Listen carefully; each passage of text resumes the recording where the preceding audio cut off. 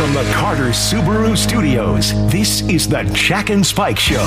Welcome back to the Jack and Spike Show. Washington is the second most productive state in the United States. This study is amazing because everyone always tells me how awful it is in Washington State and how it's dying, Spike O'Neill. We live in a zombie state. Eventually it'll be a ghost state where we're all ghost people, right? It's like I'm watching Grapes of Wrath. I watch my friends just drive off into the dusty sunset time after time after time. Some good news is that the Hanford nuclear waste cleanup has got a huge contract to clean all that stuff up, which is great news. But before we get to all of that, there's this local story I wanted to talk about. Transgender employee is suing Boeing for harassment in an unsafe work environment. Her name is Rachel Rasmussen, and this is somebody who came out as trans to her coworkers, and everything was fine. And then sometime 2011, all of a sudden things started to go bad. There was harassment, shoving in hallways. People were saying grow a thicker skin. Looks like supervisors would out her as being trans to new people without asking for her permission. Or vandalism of her property. Vandalism of her property. That's physical. She claims that she was assaulted with a broomstick by a male employee. And after years and years and years and years of making official complaints, eventually there was a target put on her back. She was a crane operator for 20 years, never had any issues. Right. Now, what's interesting about this is that she's talked about it with King 5. This is audio from King 5, by the way. And this is her talking about how she knew that she was, trans from when she was very, very young. Here's what that sounded like. I knew at 5 years old. And coming to accept myself is a long story in its own. But by 2010, I could no longer live with that pain. I just wanted the pain to stop. Right. And so this is a pretty common thing that happens with trans people, is that the gender dysphoria tends to emerge between the ages of about 3 and 5 for what we would consider to be like biological men. And Spike, I know this is a big issue for you because you got trans family members. So I'm watching the dad rage right now just boil up in O'Neill. I'm watching Spike looks like he's about to put a fist through his thing, go down to Boeing right now. Well, it's funny. I border between Incredible Hulk and complete heartbreak. Yeah. And because I look at this woman who's worked with these coworkers for decades, right? And then when this woman becomes who she really always felt she meant to be, right? People just can't handle it, and they can't handle themselves. Yeah, they can't keep themselves and just accept someone who's different that they don't understand. They may be afraid or whatever, or disgusted even. But so the ability to keep it to yourself. Mm-hmm. A coworker put a sticker on this woman's locker, this trans woman's locker, and then as a show of support, person who put the sticker on started getting harassed. So it's heartbreaking to me that people can't just be better. Well, do you want to talk about the science behind transphobia, my friend? Shall we do a little bit of the old political theory? Yeah, well, I think it would help people to understand why people decide to be who they truly feel they are and transition in life. I'd rather talk about why people can't keep their own brains in order and not become the worst version of themselves just because somebody's different than them. Transphobia. Why is it a thing? Why is it scientifically a thing? Why is it that people have Why are they shoving it down his throat, Jack? I want to talk to that guy. So if you look well, let me back up. In political theory, there have been psychological analyses which show that different people with different, let us just say, character makeups end up having stronger responses, favorable or negative, based on their political affiliation. Okay. Does that make sense? Yeah. So if you are a conservative, you tend to have naturally in your life a much more rigid disgust mechanism for things that are outside of your immediate space, right? Your immediate cultural space. Whereas if you are a liberal, you have a very similar kind of disgust mechanism, but it's not so much for like physical people as much as it is for ideas. You view it being pathologenic. Okay. So conservatives, it's actually the physical thing elicits disgust. Whereas and this is just in the psychological literature, for as liberals, it's more like the idea of that thing elicits disgust, right? Okay, I'm make following. sense? It makes perfect sense to me. So transphobia, because trans people are you could consider it to be kind of a radical affront to our presuppositions about gender and gender expression. Conservatism has very rigid binaries when it comes to their beliefs about gender roles. A man does this, a woman does that. Right. It is ordained by God, right? A man's house is his castle, his wife is his queen, so on and so forth.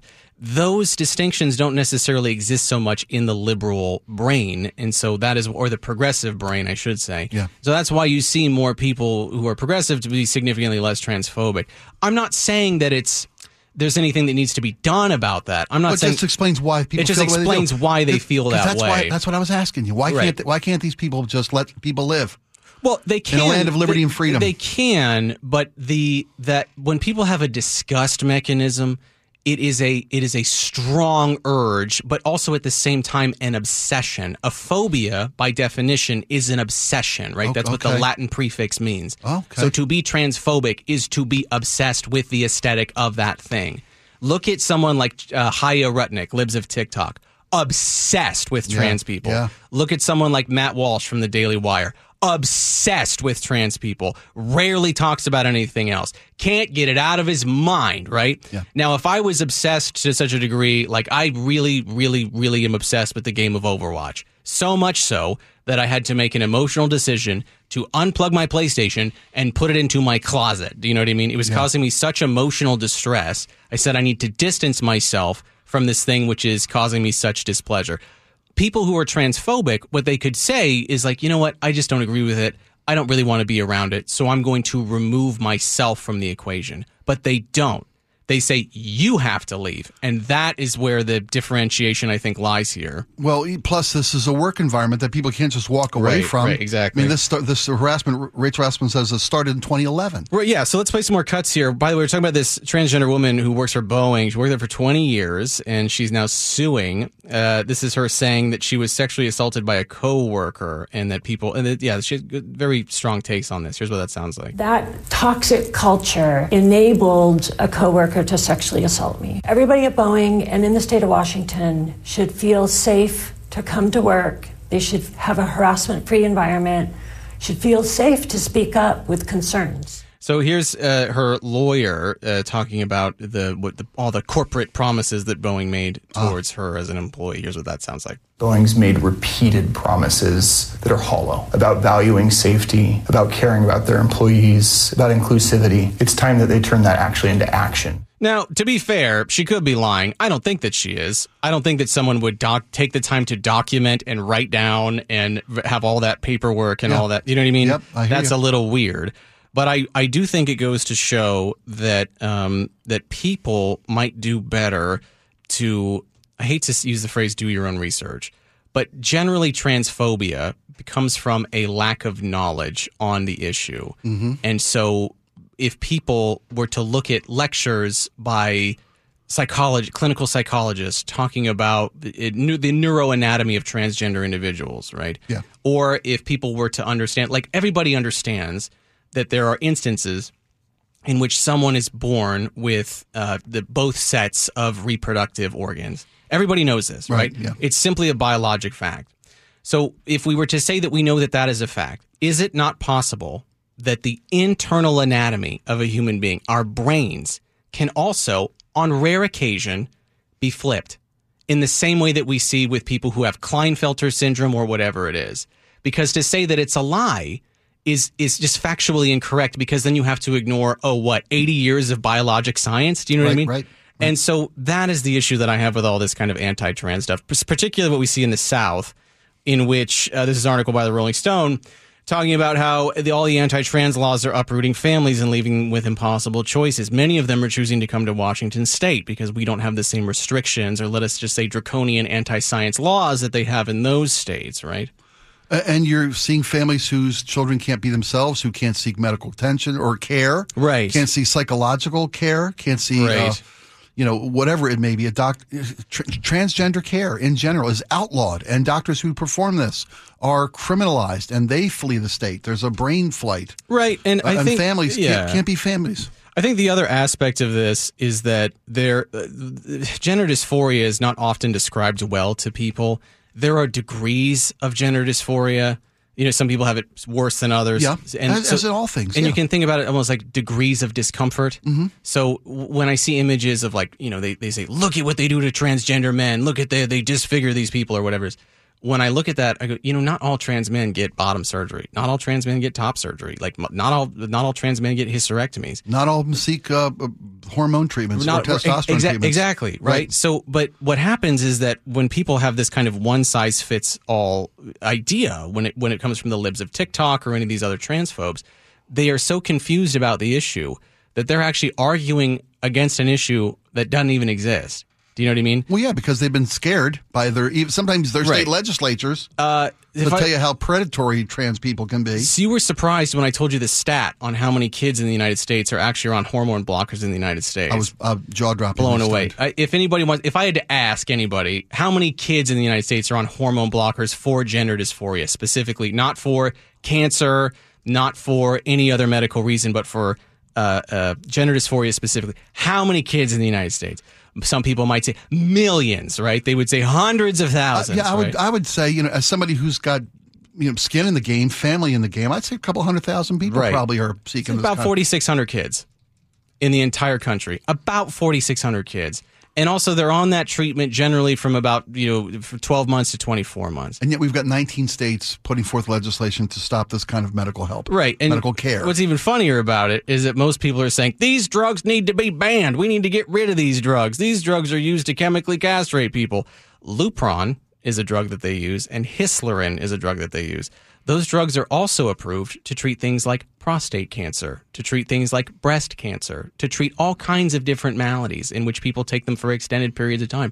I find the lack of knowledge that people have on trans people in general to be the most frightening thing about it, right? Like, if I didn't have a lot of knowledge about pet rocks, I would assume that they were living beings that needed to be fed. Sure. Responsibility there, Timmy. It's a big responsibility. Right. And let us just say that someone told me that the most dangerous pet a human being could own, other than a rooster or a pit bull, would be the pet rock. And I would go, how big your pet rock is. I know, right? They can be gargantuan. They can be the size of mountains. And then if somebody came to me and they said, did you know that there's literally hundreds of thousands of pet rocks everywhere? Right? This is the kind of thing that drives people. This one in Colorado crushed a car.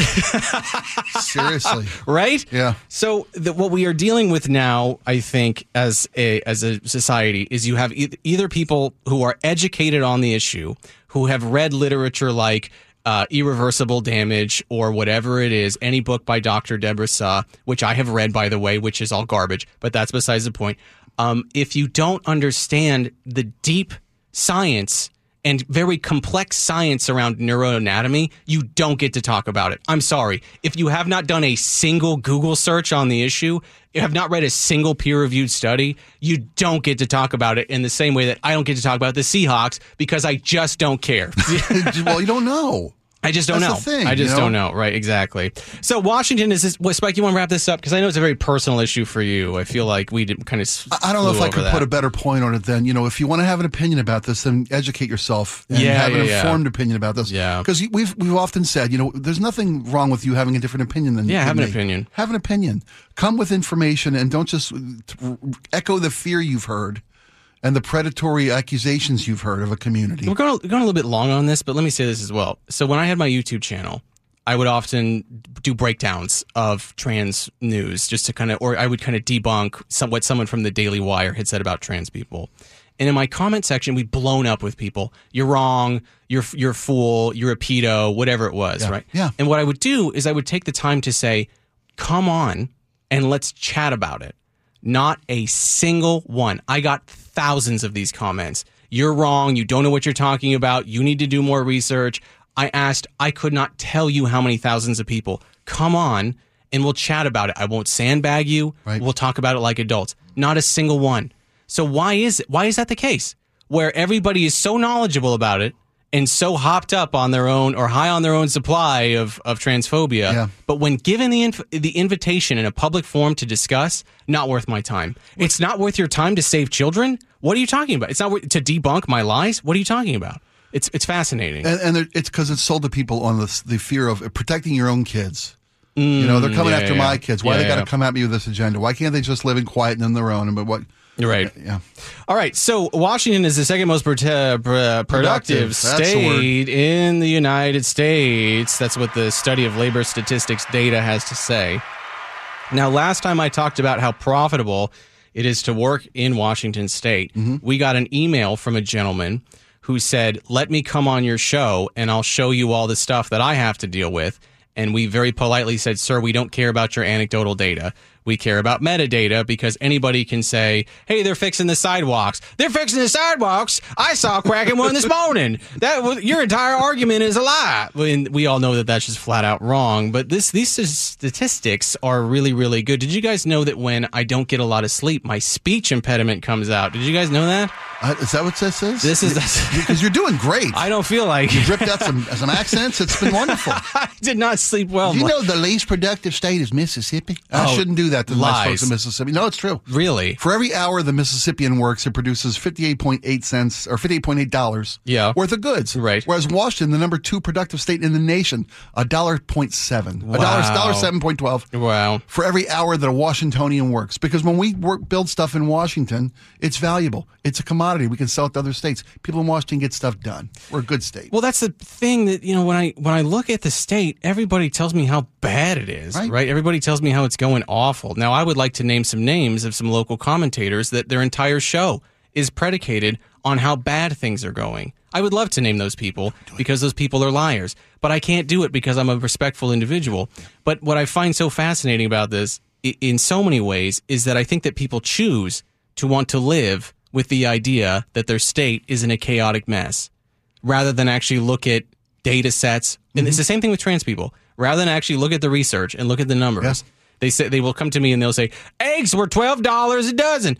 And I'm saying, I get it. Listen, I understand. But there's also metrics here that we need to analyze other than the anecdotal data that we see in front of us. We lost a lot of chickens to virus. That's why eggs were so expensive.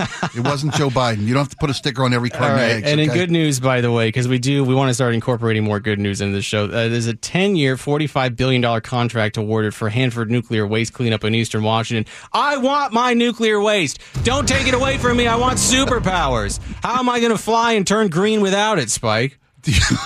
I can't argue with that, Jack. Thank you. The Hanford problem has been a problem for Washington for decades. And the leaching of radioactive materials from the antiquated storage tanks at the Hanford told me Reach. This. Yeah.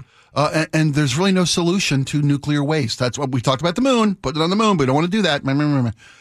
Right now, the preferred method of nuclear storage is to glassification. Okay. To seal nuclear waste in glass.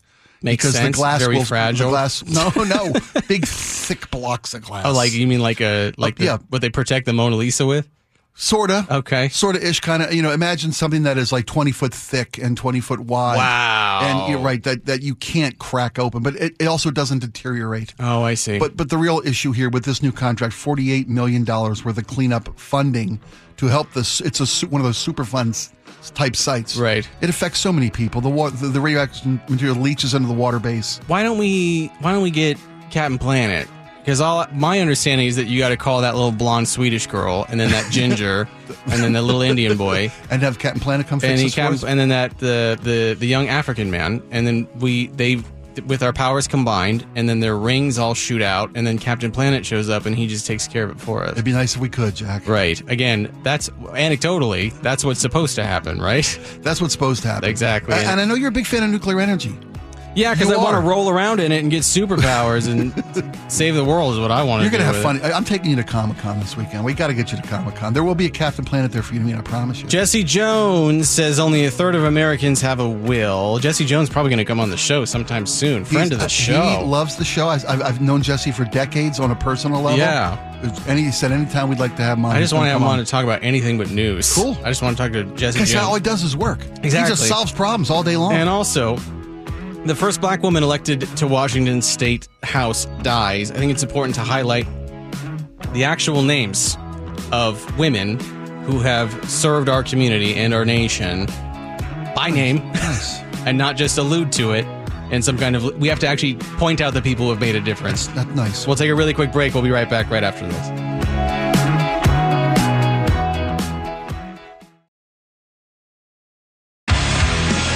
Women's History Month. This is actually a song that was composed by women. These are women that are 8 months pregnant that are playing these instruments right here. You're kidding me. No, I'm dead serious. Andrew, can you back me up on this? Sure, why not? The band's called Third Trimester. and the only time they ever write and record records is when they're pregnant. So you're pulling my chain. I am. Here. Yes, I am. Am I that dry? No, this is really good news. Am I that acerbic in my comedic delivery? No, that was actually, but such a small window of creativity available to them. It's because they got all those hormones going through them.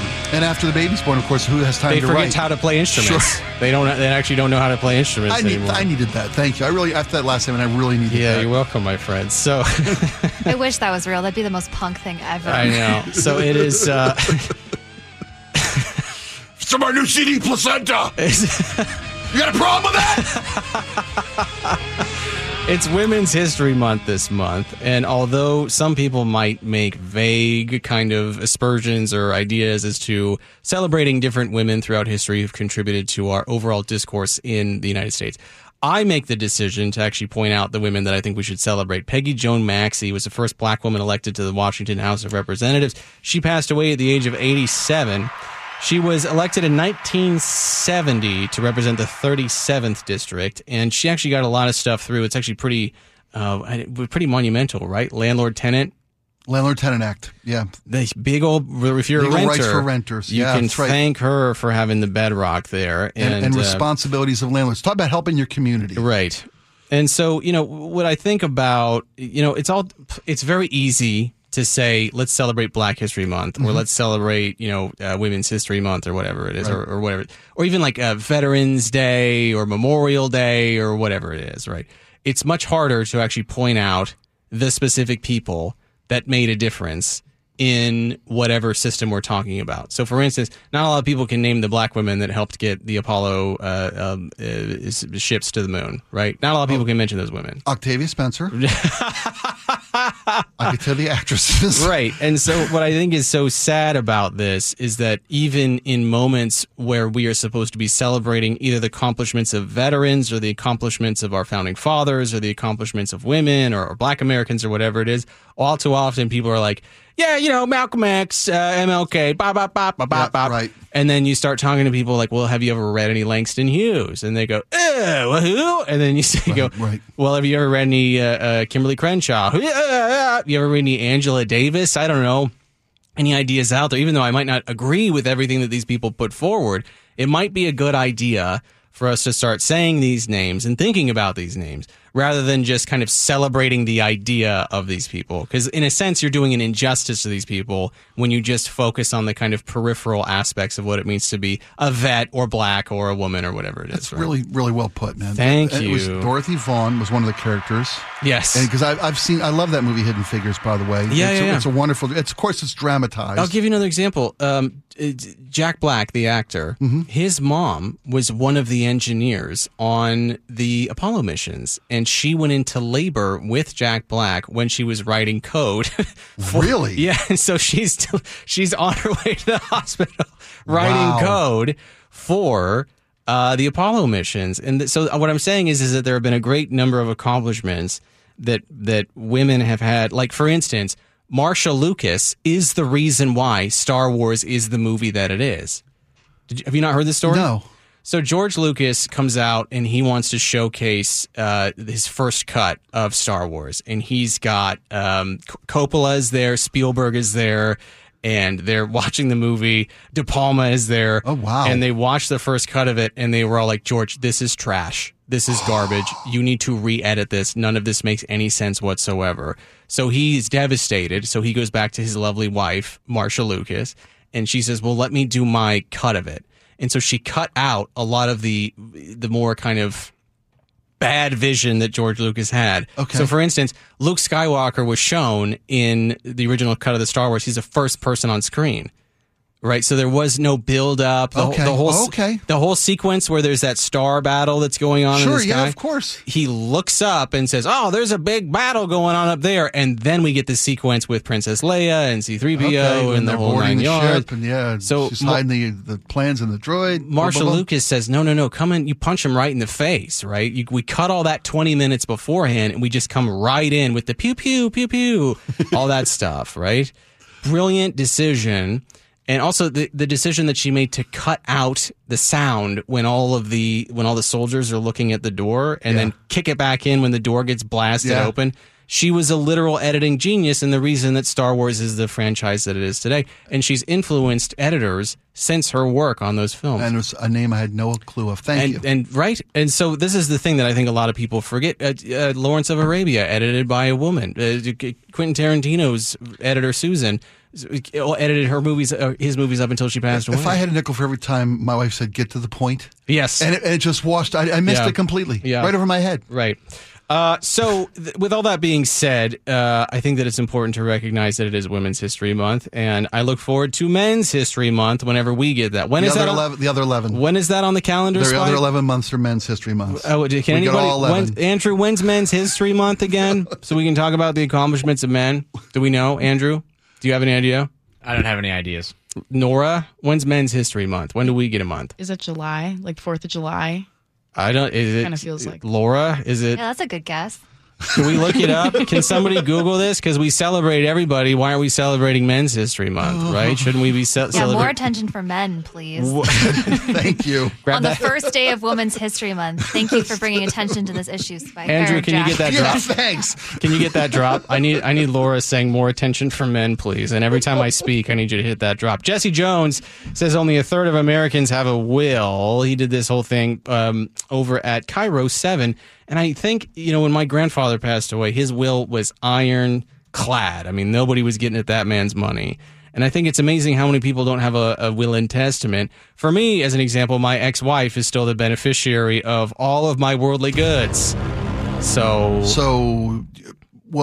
is that something you want to update, or is that still how you feel that your estate should be? Spike, she listens to the show from time to time. Oh, fair enough. So it's of in course, stone. I want her to have everything.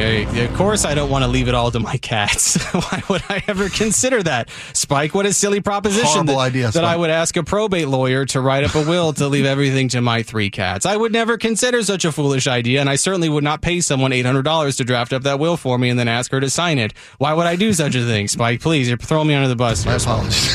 Throw me right under the bus. More attention for men, please. Do you have a will, Spike? You got one drafted up? I would like to lie to your face and tell you I do, but I honestly don't.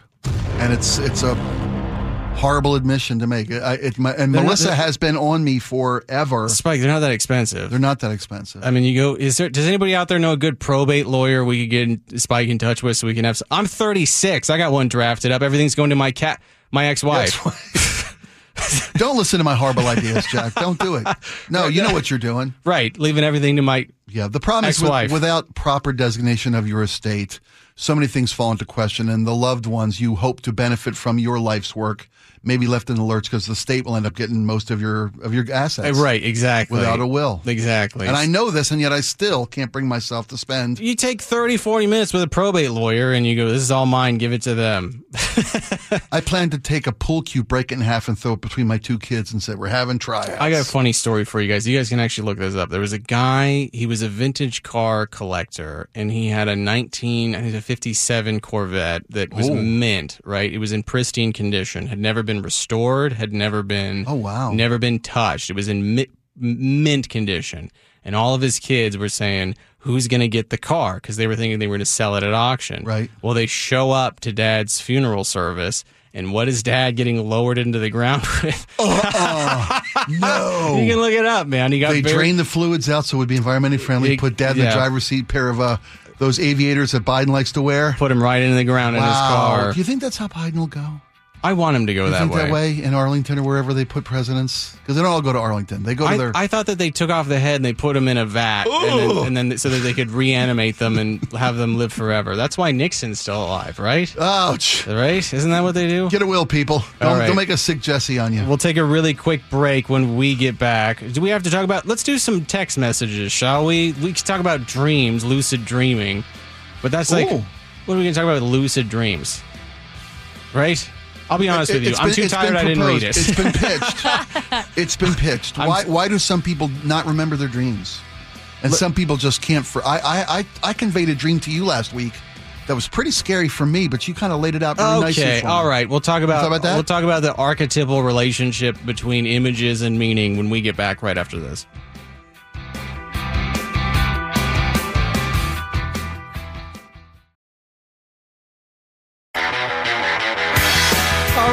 So, a couple of text messages here. This one's for Spike. We were talking about trans healthcare in Washington State. We were talking about how many trans people are leaving southern states and ending up in states like Washington, California. Right. Because they can't get the healthcare that they need from their states because their states are anti-science, backwater places where they don't believe in. Their kid can't even go to school and be who they are in their classroom in some states in the South. So Spike said I worked with it. Oh, there's also this story out of Boeing about this individual who Rachel Rasmussen suing Boeing for harassment because of the world she was forced to work in. So Spike, I worked with a trans woman at Boeing, a shop made up of 30 men, 30 women. I loved how the group just accepted her unconditionally. We were just a dysfunctional family building airplanes. Hugs to you and your child. Thank you. That is so sweet. That is nice. I needed that.